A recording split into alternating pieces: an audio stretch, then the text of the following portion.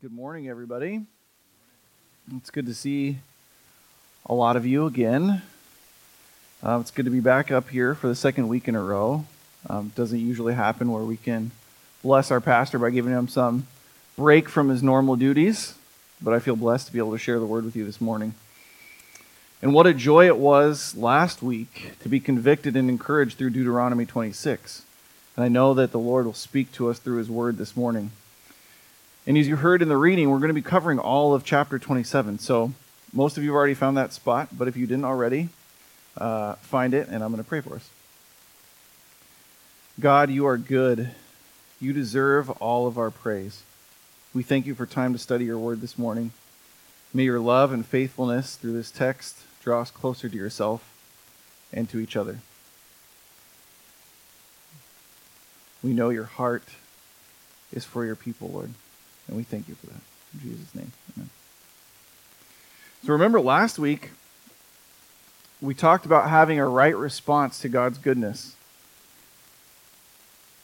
and how it should show that our hope is in Christ, that it should promote unity within our body, and it should promote righteousness and justice in our community.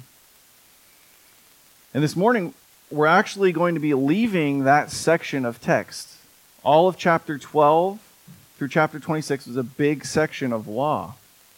We started that section way back in March, believe it or not. It's not that surprising. And it just ended last week. And so we're going to be kind of making a transition to kind of those themes that we've been dealing with, but they're still very much connected. And so that was the second of three lengthy speeches that Moses delivers to his people out on the plains of Moab, right on the edge of the Promised Land. And so today I've titled the teaching, We Are All Witnesses. We are all witnesses.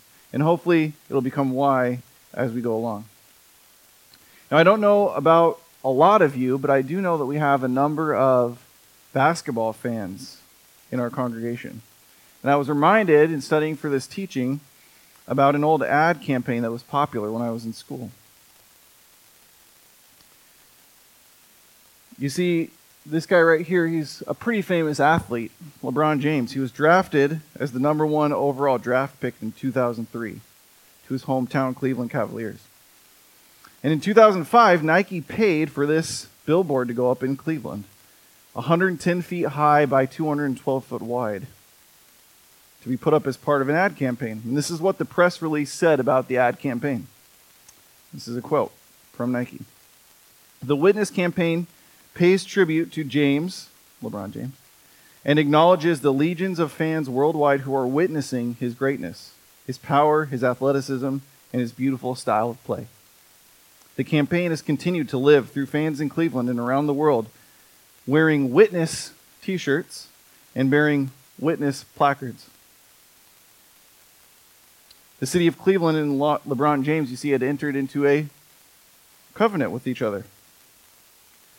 It may not have been stated explicitly other than the cliche promises that athletes make to win for their team, but there was a deep connection because of the hometown roots. LeBron James said to the city of Cleveland, I'll bring you a championship. All you have to do is bear witness to my greatness. And the rest of the NBA and all of us sports fans who love good basketball were witnesses to LeBron James' greatness on the court. But you see, it didn't all work out. Despite everything that LeBron James could do, winning multiple MVP awards, being arguably the greatest NBA player in NBA history, sorry, MJ fans, he couldn't quite push Cleveland to championship heights in that first stint with them because the rest of their team, quite frankly, stunk. And instead of renewing his covenant with them, aka signing a new contract, he left. He left the city in 2010 for Miami in a highly publicized press conference known as The Decision. Following the decision, jerseys were burned, hate mail was published in an open letter from the owner, and the giant billboard was torn down. LeBron James had broken his covenant with the city to take his talents to South Beach and bless another city with his basketball greatness. Now, yes, I will admit that this introduction was a little self-indulgent, so thank you for humoring me. But I think it is a useful analogy for us of what we see happening here in chapter 27 of Deuteronomy. You see, God had chosen his people, the Israelites, to be his special people. He wanted to lead them to the promised land, that chosen place that he would give them as their inheritance, as their blessing. And what we see in chapter 27 is an interesting ceremony that is to seal the deal on Israel possessing the promised land, and all they had to do was respond with, in effect, we are all witnesses. So let's jump into the text, verse 1 here. And I'm going to read again. We heard it read once, but I think it's good to repeat it. Verses 1 through 8. Now Moses and the elders of Israel commanded the people, saying, keep the whole commandment that I command you today. And on the day you cross over the Jordan to the land that the Lord your God has given you, you shall set up large stones and plaster them with plaster.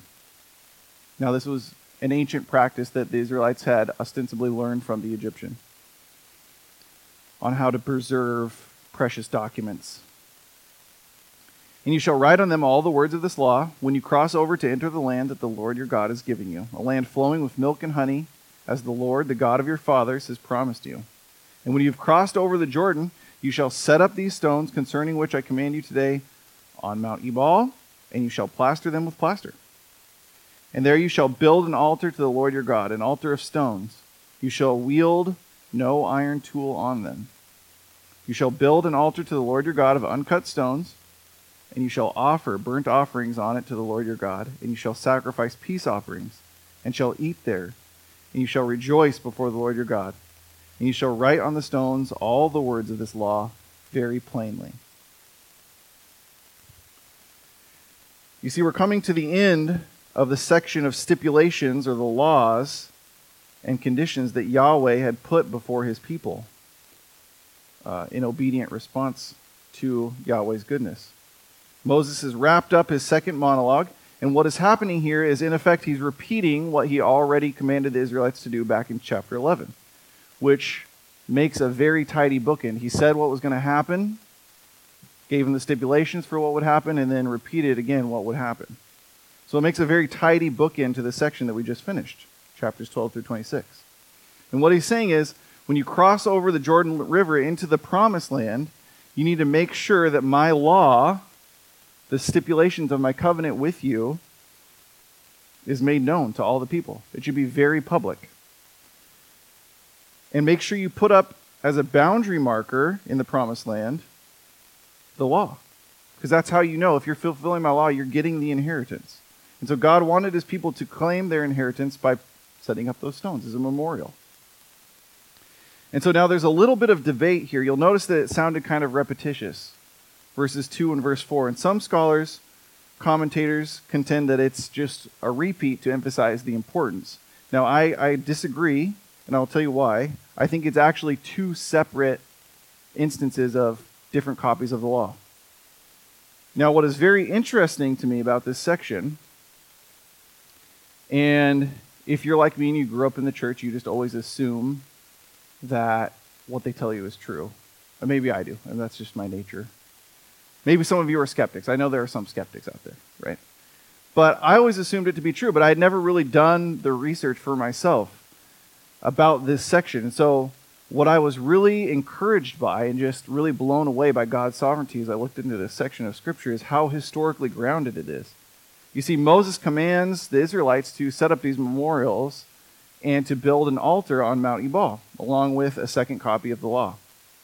And he commands that there should be a festival. Like we saw in 26, there should be that offering of first fruits and a festival shared with the Levite, the poor, the orphan, the sojourner. It should be a party, basically, celebrating entering into the promised land, right? We've seen what happens when a team wins a championship. They throw a parade. They have a party. Everyone celebrates. So that's what God was commanding the Israelites to do.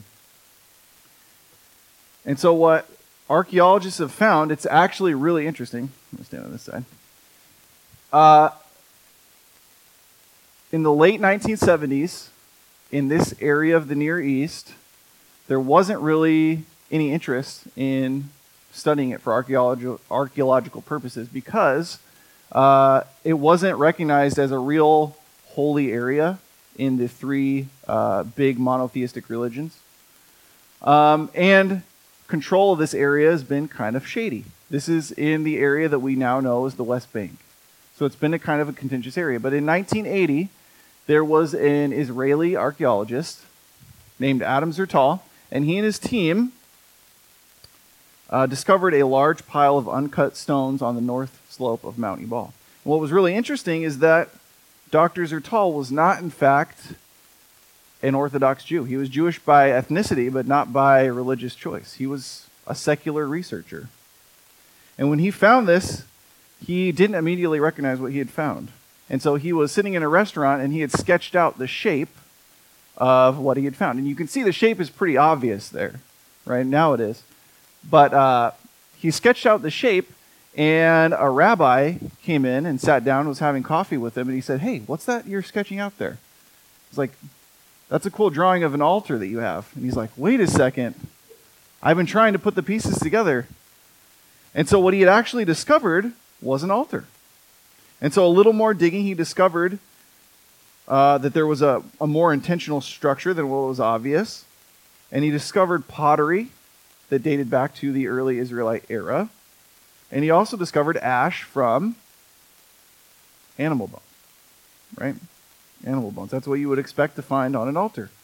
And so what he discovered was that all of the bones, he sent them off to be analyzed and tested, were from kosher animals.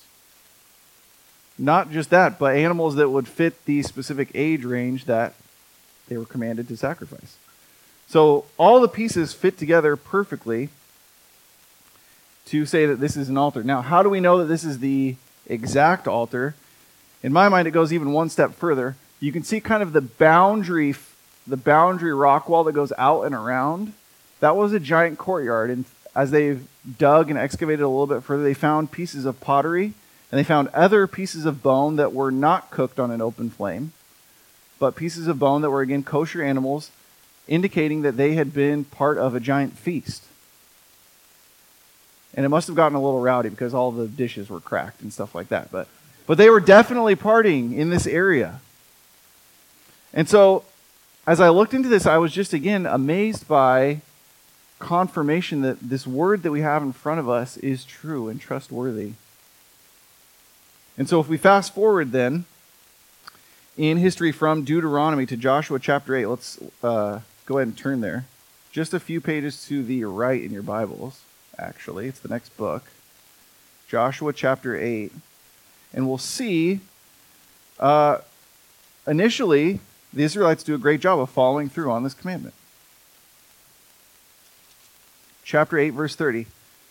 At that time, so they had went into the promised land, they had defeated the village of Ai and the city of Jericho, and they came to Mount Ebal, and Joshua did just as he was instructed.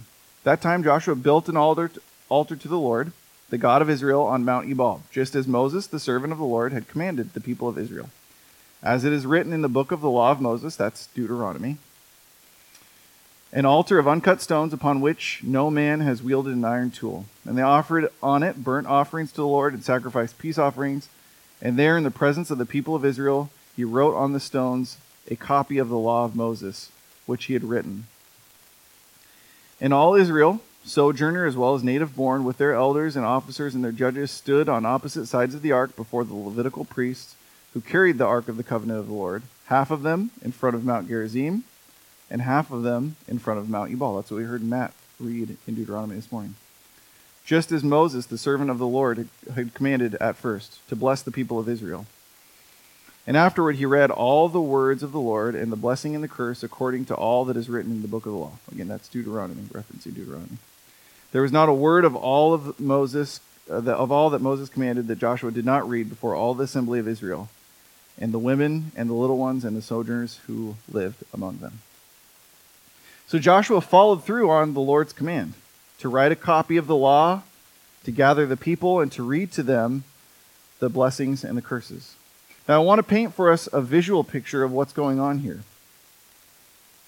So this is the valley of Shechem. You have to do it with a little bit of phlegm in your throat. We see that the term mountain in the Bible references something a little different than what we might expect. They're really a couple of little hills, and there's a small valley in between. So we've got Mount Gerizim, which would be on the south, and Mount Ebal, which would be on the north. And this valley, Shechem, kind of runs east-west there. And so half would be standing on the blessing side, and half would be standing on the curse side. Now, God, in his infinite wisdom, I believe, chose this location for a couple of reasons. And again, this just speaks to the sovereignty of the Lord and the trustworthiness of the word that we have in front of us in the Bible. This location has extreme significance when we consider the idea of covenant. Let's look back at Genesis chapter 12, verse 4 through 7. And it says this. Genesis 12:4. So Abram went as the Lord had told them, and Lot went with him. Abram was 75 years old when he departed from Haran. And Abram took Sarai, his wife, and Lot, his brother's son, and all their possessions that had gathered, and the people that they had acquired in Haran, and they set out to go to the land of Canaan. In other words, the promised land. And when they came to the land of Canaan, Abram passed through the land to the place of Shechem, to the oak of Moriah. And at that time the Canaanites were in the land. Then the Lord appeared to Abram and said, to your offspring I will give this land. So he built there an altar to the Lord who had appeared to him. From there he moved to the hill country on the east of Bethel and pitched his tent, with Bethel on the west and Ai on the east. And there he built an altar to the Lord and called upon the name of the Lord. And Abram journeyed on, still going toward the Negeb. And so we see this valley, Shechem, was the very first place that God appeared to Abram and told him that his offspring would be the people to inherit this land. And so the Israelites, knowing the context of their patriarchs, their history of the nation, would have been very aware of the historical significance of this spot, of this valley that they were in. Another reason I think that this is the perfect location to enact this covenant renewal ceremony, outside of the historical significance of the fulfilled promise, is because of the geography. So this is a reverse view. And you can see that in that reverse view, it kind of makes almost a little stadium. Mount Ebal, you can see the little curved part there. Mount Gerizim, it makes a little curved part there. And that distance between the slopes is only about 2,000 feet. So it's not that far. And at that time, estimates are that the Jewish nation was about 2 million people. So you're packing in 2 million people into that space. And if any of you have been to a sporting event, you can know that it gets pretty loud, right? If you have that many people and there's an echo. So the acoustics of this place would have been perfect to hear Joshua clearly read the law to everyone. So it's not just that there's historical significance, but it's that this area allows everyone in the nation to hear God's law, to hear God's heart and character at the same time. And it's a really awesome visual representation of the choice that faced Israel at that time. You see, you've got blessing on the one side, and you've got curses on the other side. And you have to choose which way you're going to go. Will they obey and get the Lord's blessing, or will they disobey and get the curse? So that's the question they saw themselves facing. And so the first point that I want to make to you guys is this. We are all witnesses of God's fulfilled promise to his people. We are all witnesses of God's fulfilled promise to his people. God made a promise to Abram that he would give the land to his offspring, and he did. We know from further study of the Bible that the Israelites blew it in massive ways through the choices they made. But God was faithful to them. He kept his end of the promise. And God continues to be faithful to his people. You see, the gospel message of the Bible doesn't end with the Israelites totally blowing it for everyone, thankfully.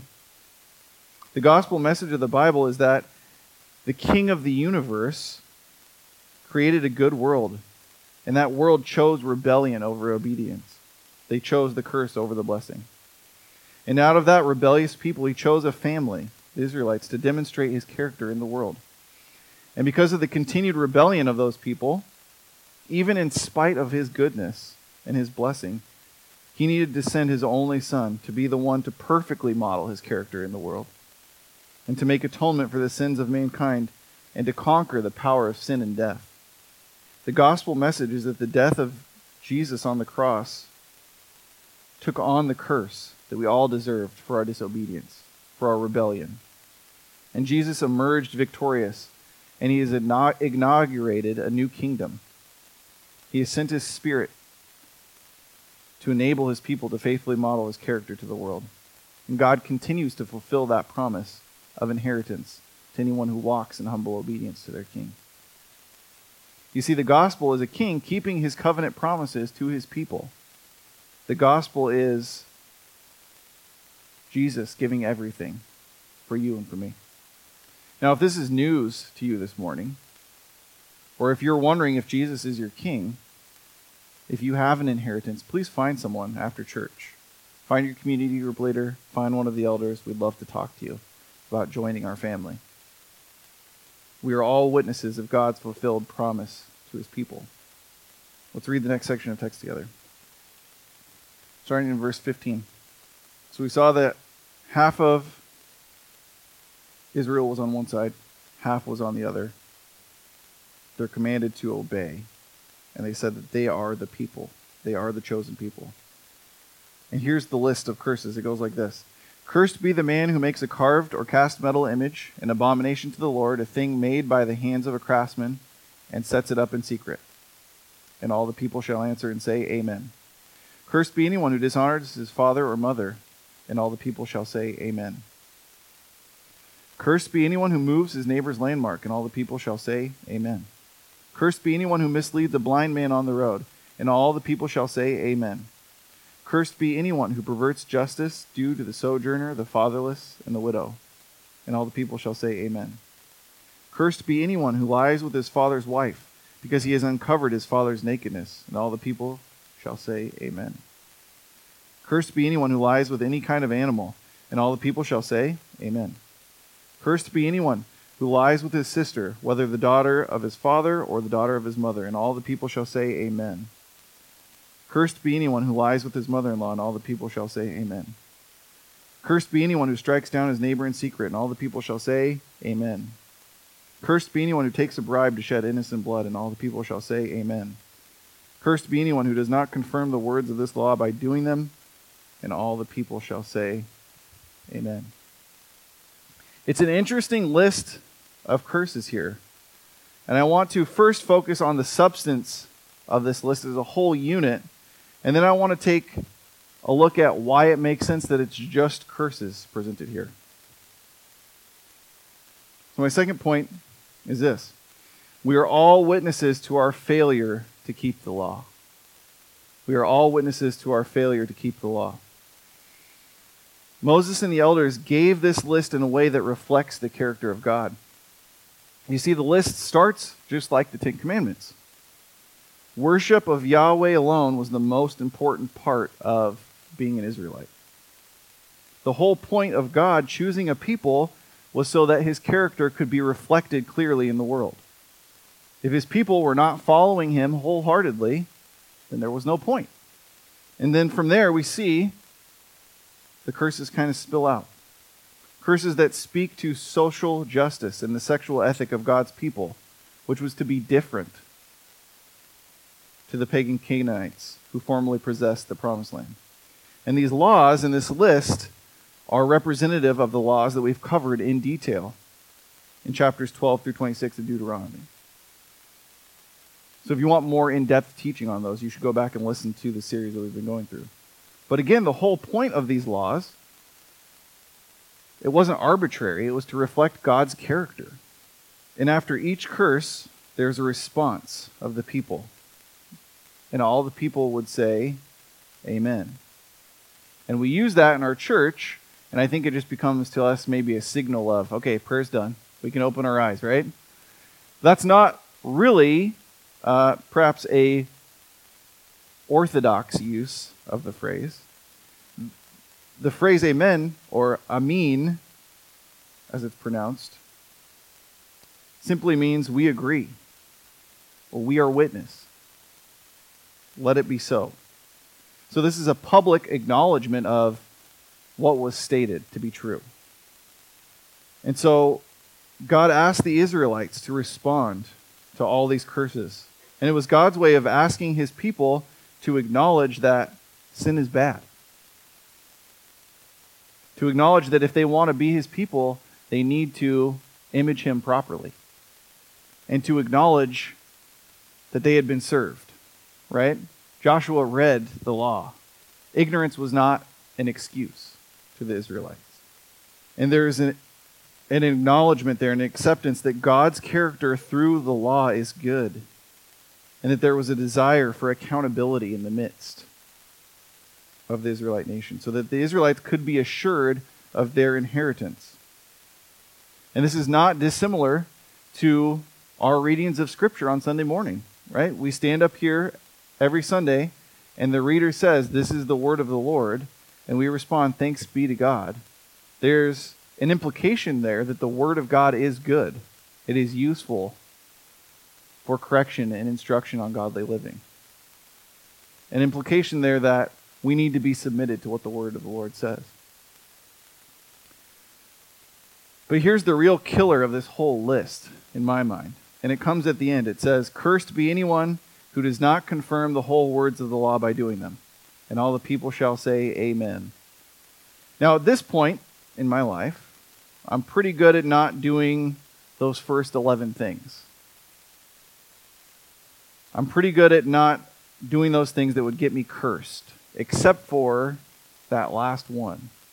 Now, if the point of the law was to demonstrate God's heart to his people, then in order to confirm the law by doing it, one must perfectly demonstrate God's character to the people around them. And needless to say, I would be cursed, because I don't perfectly image God to the world around me. I cannot say amen to that phrase, "Cursed be anyone who does not confirm the words of this law by doing them," without bringing judgment upon myself. And so, there's an implication here that we're all doomed, right? It sounds like doom and gloom here. But thanks be to God, he doesn't leave us there. Because here's what Paul writes to the Galatians. And Paul, by the way, was a master of the law. He was trained from a very young age in the Scriptures. He was, in essence, the LeBron James of Israelites. And here's what he said to the church in Galatia. He says, "For all who rely on works of the law are under a curse. For it is written, 'Cursed be everyone who does not abide by all the things written in the book of the law and do them.' Now it is evident that no one is justified before God by the law. For the righteous shall live by faith. But the law is not of faith. Rather, the one who does them shall live by them. Christ redeemed us from the curse of the law by becoming a curse for us.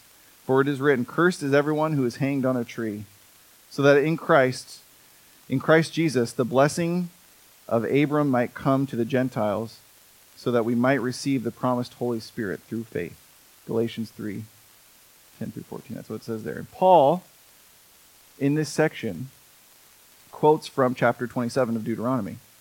He knows what you and I were thinking after I read that list. He knows what the people in Galatia are thinking too, the early church members, because they don't have the New Testament at this point. They're working with a Bible that is composed of the Old Testament. And so they're reading it and they're thinking to themselves, "Man, this is kind of a downer." And I've had those same thoughts. And perhaps some of you have as well. If I could just be good enough, then God would let me into his kingdom. If I could just stop doing those things that I do that I feel ashamed of, then God would let me into his family. He would want to adopt me in if I were good enough. And you see, the reality is that Jesus has already taken all of your guilt and your shame. And he has, in essence, become the curse for you and for me. He became sin who knew no sin, so that in him we might become the righteousness of God. In other words, Jesus' whole mission on earth was to image God perfectly and to restore humanity to their loving Father. So even though we've all sinned and are subject to the curse under the law, Christ has redeemed us by his blood, and all we have to do is call on him as our King and humbly serve him. We are all witnesses to our failure to keep the law.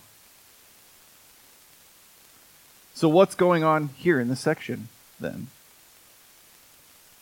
Does God want the Israelites to feel down and out?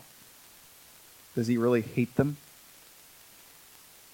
Is it like they said back in the Exodus? Why did you bring us out of slavery just to kill us in the desert? Why did you give us the promised land just so we would blow it? No, in fact, it's just the opposite. He loves them so much that what he's doing in this section, he's actually formally adopting them in and giving them the promised land as an inheritance. He's formalizing his relationship in the sight of himself and all people, that these are my people and this is their land. So how am I getting this out of this section that looks like a ton of cursing? Because it's not immediately obvious. But I want to remind you guys a couple things about this section of Scripture. Things that we already have gone through. Now, the first three things, according to our pastor, that we need to be considering when we read Scripture is context, and then the next two are context and context, right? We need to consider the context. You guys are pretty good. You have been listening. Nice job. And so I want to give you guys a straightforward explanation in 1 minute or less. I'm just kidding. We don't do those here at this church. We specialize in long answers to short questions, right? So, fortunately, the explanation is not as straightforward as we would hope. And so we have to dig deeper. We have to be comfortable with that. We have to be comfortable sitting in things that make us uncomfortable in Scripture and wrestling through God's sovereignty and his goodness and his faithfulness in the midst of chaos, in the midst of brokenness. We have to be willing to do that hard work on our own and with each other. And so I thought I was getting off the hook, like I said, because I didn't have to go through those miscellaneous laws. But it turns out this section, this cursing section, actually has commentators more baffled than that other section. And so when we look at Scripture, one of the contextual lenses that we use is called form criticism. And form criticism simply means analyzing the Bible by tracing the history of its content, the parables, the Psalms, and other literary genres, that should say. Literary genres. Those of you who like to write everything down, because I'm that guy, there's going to be a lot of text in the next couple of slides. Take a picture of it, or wait till the slides are up on the website, okay? Don't panic. So we look at a piece of Scripture, and we look at it in the context of what type and genre of literature it is, and that can greatly help us understand what the meaning and the idea is behind the text. What it was exactly that the author intended the audience that they were communicating with to understand. And so we've already talked about form criticism in Deuteronomy quite a bit, actually. And it's kind of been subverted in. So this is where we've gotten the idea in Deuteronomy that Deuteronomy follows the pattern of a suzerain treaty. You probably remember that from earlier studies in Deuteronomy, a suzerain treaty. And so I wanted to remind you guys of a couple of those features that we've talked about. So a suzerain treaty, again, you don't need to write all this down. But in a suzerain treaty, Yahweh is the suzerain or the sovereign, the king. And Israel is the vassal, the person who's responding back to the king. And so in this, we've got a couple sections. We've got a preamble. It identifies who the parties are. We've got a prologue. It lists the history between the two parties, right? And so as we're reading through these, just think to yourself, where do these sections apply in Deuteronomy, okay? You don't need to be specific, but just think to yourself, yeah, we've heard these already. And I love what it says in the prologue, too. It discusses the relationship between the suzerain and the vassal as a personal relationship instead of a solely political one. Do we see God wanting a personal relationship with the nation of Israel? Yes. Do we see Jesus wanting a personal relationship with each one of us? Yes, we do. There's stipulations, right? And I alluded to this earlier, but that section between 12 and 26 is a whole list of stipulations, the terms that would require obedience. And then there's provision for an annual public reading. Did we see that in this section today? Yes. There's a copy of the law made, and it says in Joshua he read it. And it wasn't just the men who heard it, right? It was everyone. It was the women, the children, the sojourner, everybody. Everybody was there, and the geography was such that everyone would have been able to hear it really clearly. And then there's a divine witness. Yes, God was there among his people. Next couple things we see is the blessing and the curses. Now, we're not going to get into this. Hans is going to cover this next week. But we do see a small section of curses here. And we'll talk about how this applies here in just a second. But then a sacrificial meal. Both parties would share a meal to show their participation in the treaty. What was the first thing they were supposed to do? Law, copy of the law, make a sacrifice, have a party, right? This was ratifying the terms of the treaty. This was saying, yes, we agree this treaty is good. Our relationship is such that we can break bread together. And so we see the parallels here. In chapter 27, however, here's the caveat where it's not as straightforward, is a little bit different. It doesn't quite fit into that mold.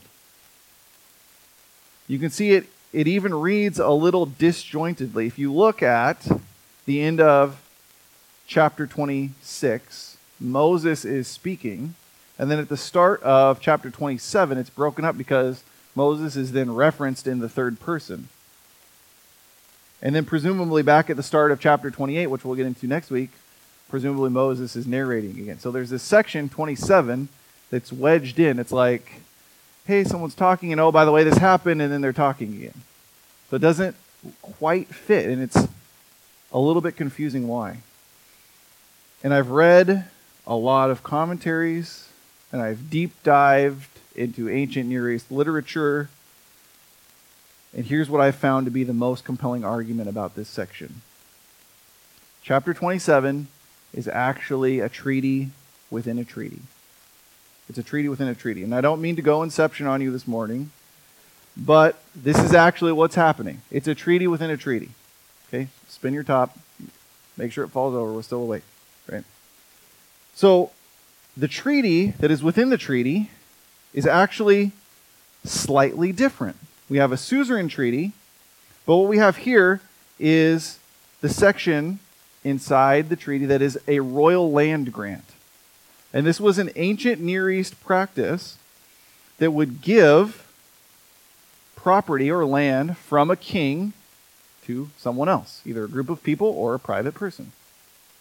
So here's some of the characteristics. The purpose was to give land as an inheritance or as a thank you gift. There would always be a boundary stone or markers. And in those days, they filed things in duplicate. So they had one copy at a boundary marker, and they had another copy at a central location for reference. The land would be described in detail. The circumstances of the land exchange would be described. There would be a list of witnesses, and there would be cursing. And this, ironically enough, is the most characteristic feature of a royal land grant. Across all ancient Near East literature of this genre, they all include just curses. Not blessing, just curses. And then the purpose in giving the land to a private party was it would tie the land, the people, the king, and whatever God was there together. It would be a formal agreement of, we agree to keep this land for you. We're going to be subject to divine intervention if we don't do what's stipulated. But we know that our relationship is such that we're going to partner together. And so again, we can see the parallels here in chapter 27. It makes a lot of sense because we have, again, I said I didn't agree that it was duplicate there in verse 2 and verse 4. Moses is actually commanding Joshua to make 2 copies of the law. One goes right at the boundary of the promised land, and the other goes at Shechem, which really was kind of the central point of the kingdom of Israel at that time. And if you go up, incidentally enough, on Mount Ebal on a clear day, you can see the entire kingdom of Israel. So that would have been the second copy, that would have been the central location. We have in Deuteronomy description of the land that they were to take over. We have the list of witnesses that we heard Matt read, right? Every tribe of Israel was listed there. They were all witnesses. And then we have, obviously, the curses at the end of the section, right? It's just curses. And the reason it's just curses is because the blessing is implied. The blessing is implied. The blessing is the land itself, right? You are blessed because you have an inheritance. You have partnership with the king. So that's the blessing. You didn't need to say, oh, you're blessed because such and such and such. No, the blessing is you're part of the kingdom. You have a right relationship with the king. That's why he's giving you this land. That's the blessing. The king is not going to wipe you out. He loves you and he's giving you this good gift. That's the blessing. It's not stated explicitly in the text, but that's the implication. And so the whole point is for the king to give possession of the land. People could not acquire land from a king. It is only for the king to give possession of the land to the people. So enacting this ceremony, what Yahweh is saying to his people is that you are my people. I love you. I care about you. I'm giving you this land as your inheritance. I want you to uphold my law in this land, and I will partner with you to do that. So, we really just nerded out on really old legal documents. So why is it important then that it's one type of treaty here in 27, the land grant, and not the overall suzerain treaty like the rest of the book? So let's look at these side by side, and I promise we'll see the connection to Jesus here. So suzerain treaty, Israel would be obligated to Yahweh in the suzerain treaty. There was an expectation of Israel doing things for Yahweh. But in a land grant, it's all one-sided. It's Yahweh being obligated to give the land and partner with Israel. Under the suzerain treaty, Yahweh wants future loyalty and obedience from Israel. But in the land grant, it was unconditional. It was the promised land that was given out of the goodness of his character. In the suzerain treaty, the curses are directed against the whole nation of Israel for disobedience.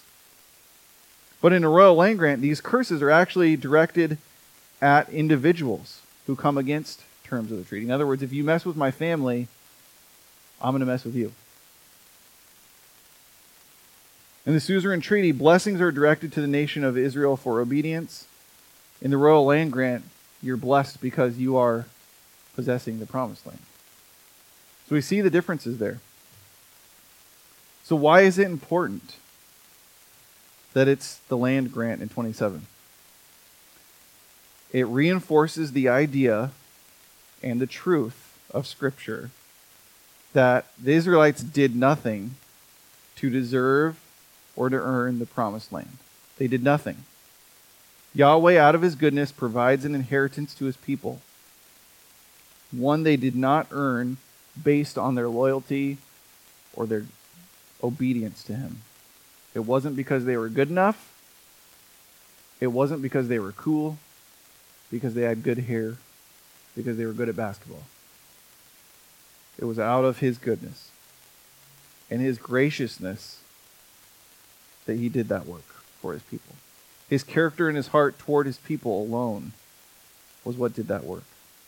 And so this should direct our hearts to Christ and remind us of what God's word says in Ephesians. Ephesians 2:8-9 says this, "For by grace you have been saved through faith, and this is not your own doing. It is the gift of God, not a result of works, so that no one may boast." You see the parallels there? It's God's graciousness alone His love alone. It's not our works that put us in relationship with the King. So my last point today is this. We are all witnesses to God's amazing grace. We are all witnesses to God's amazing grace. You see, even in the way the book of Deuteronomy is structured, and even in a section that looks like pure cursing, we see God's graciousness and his wisdom.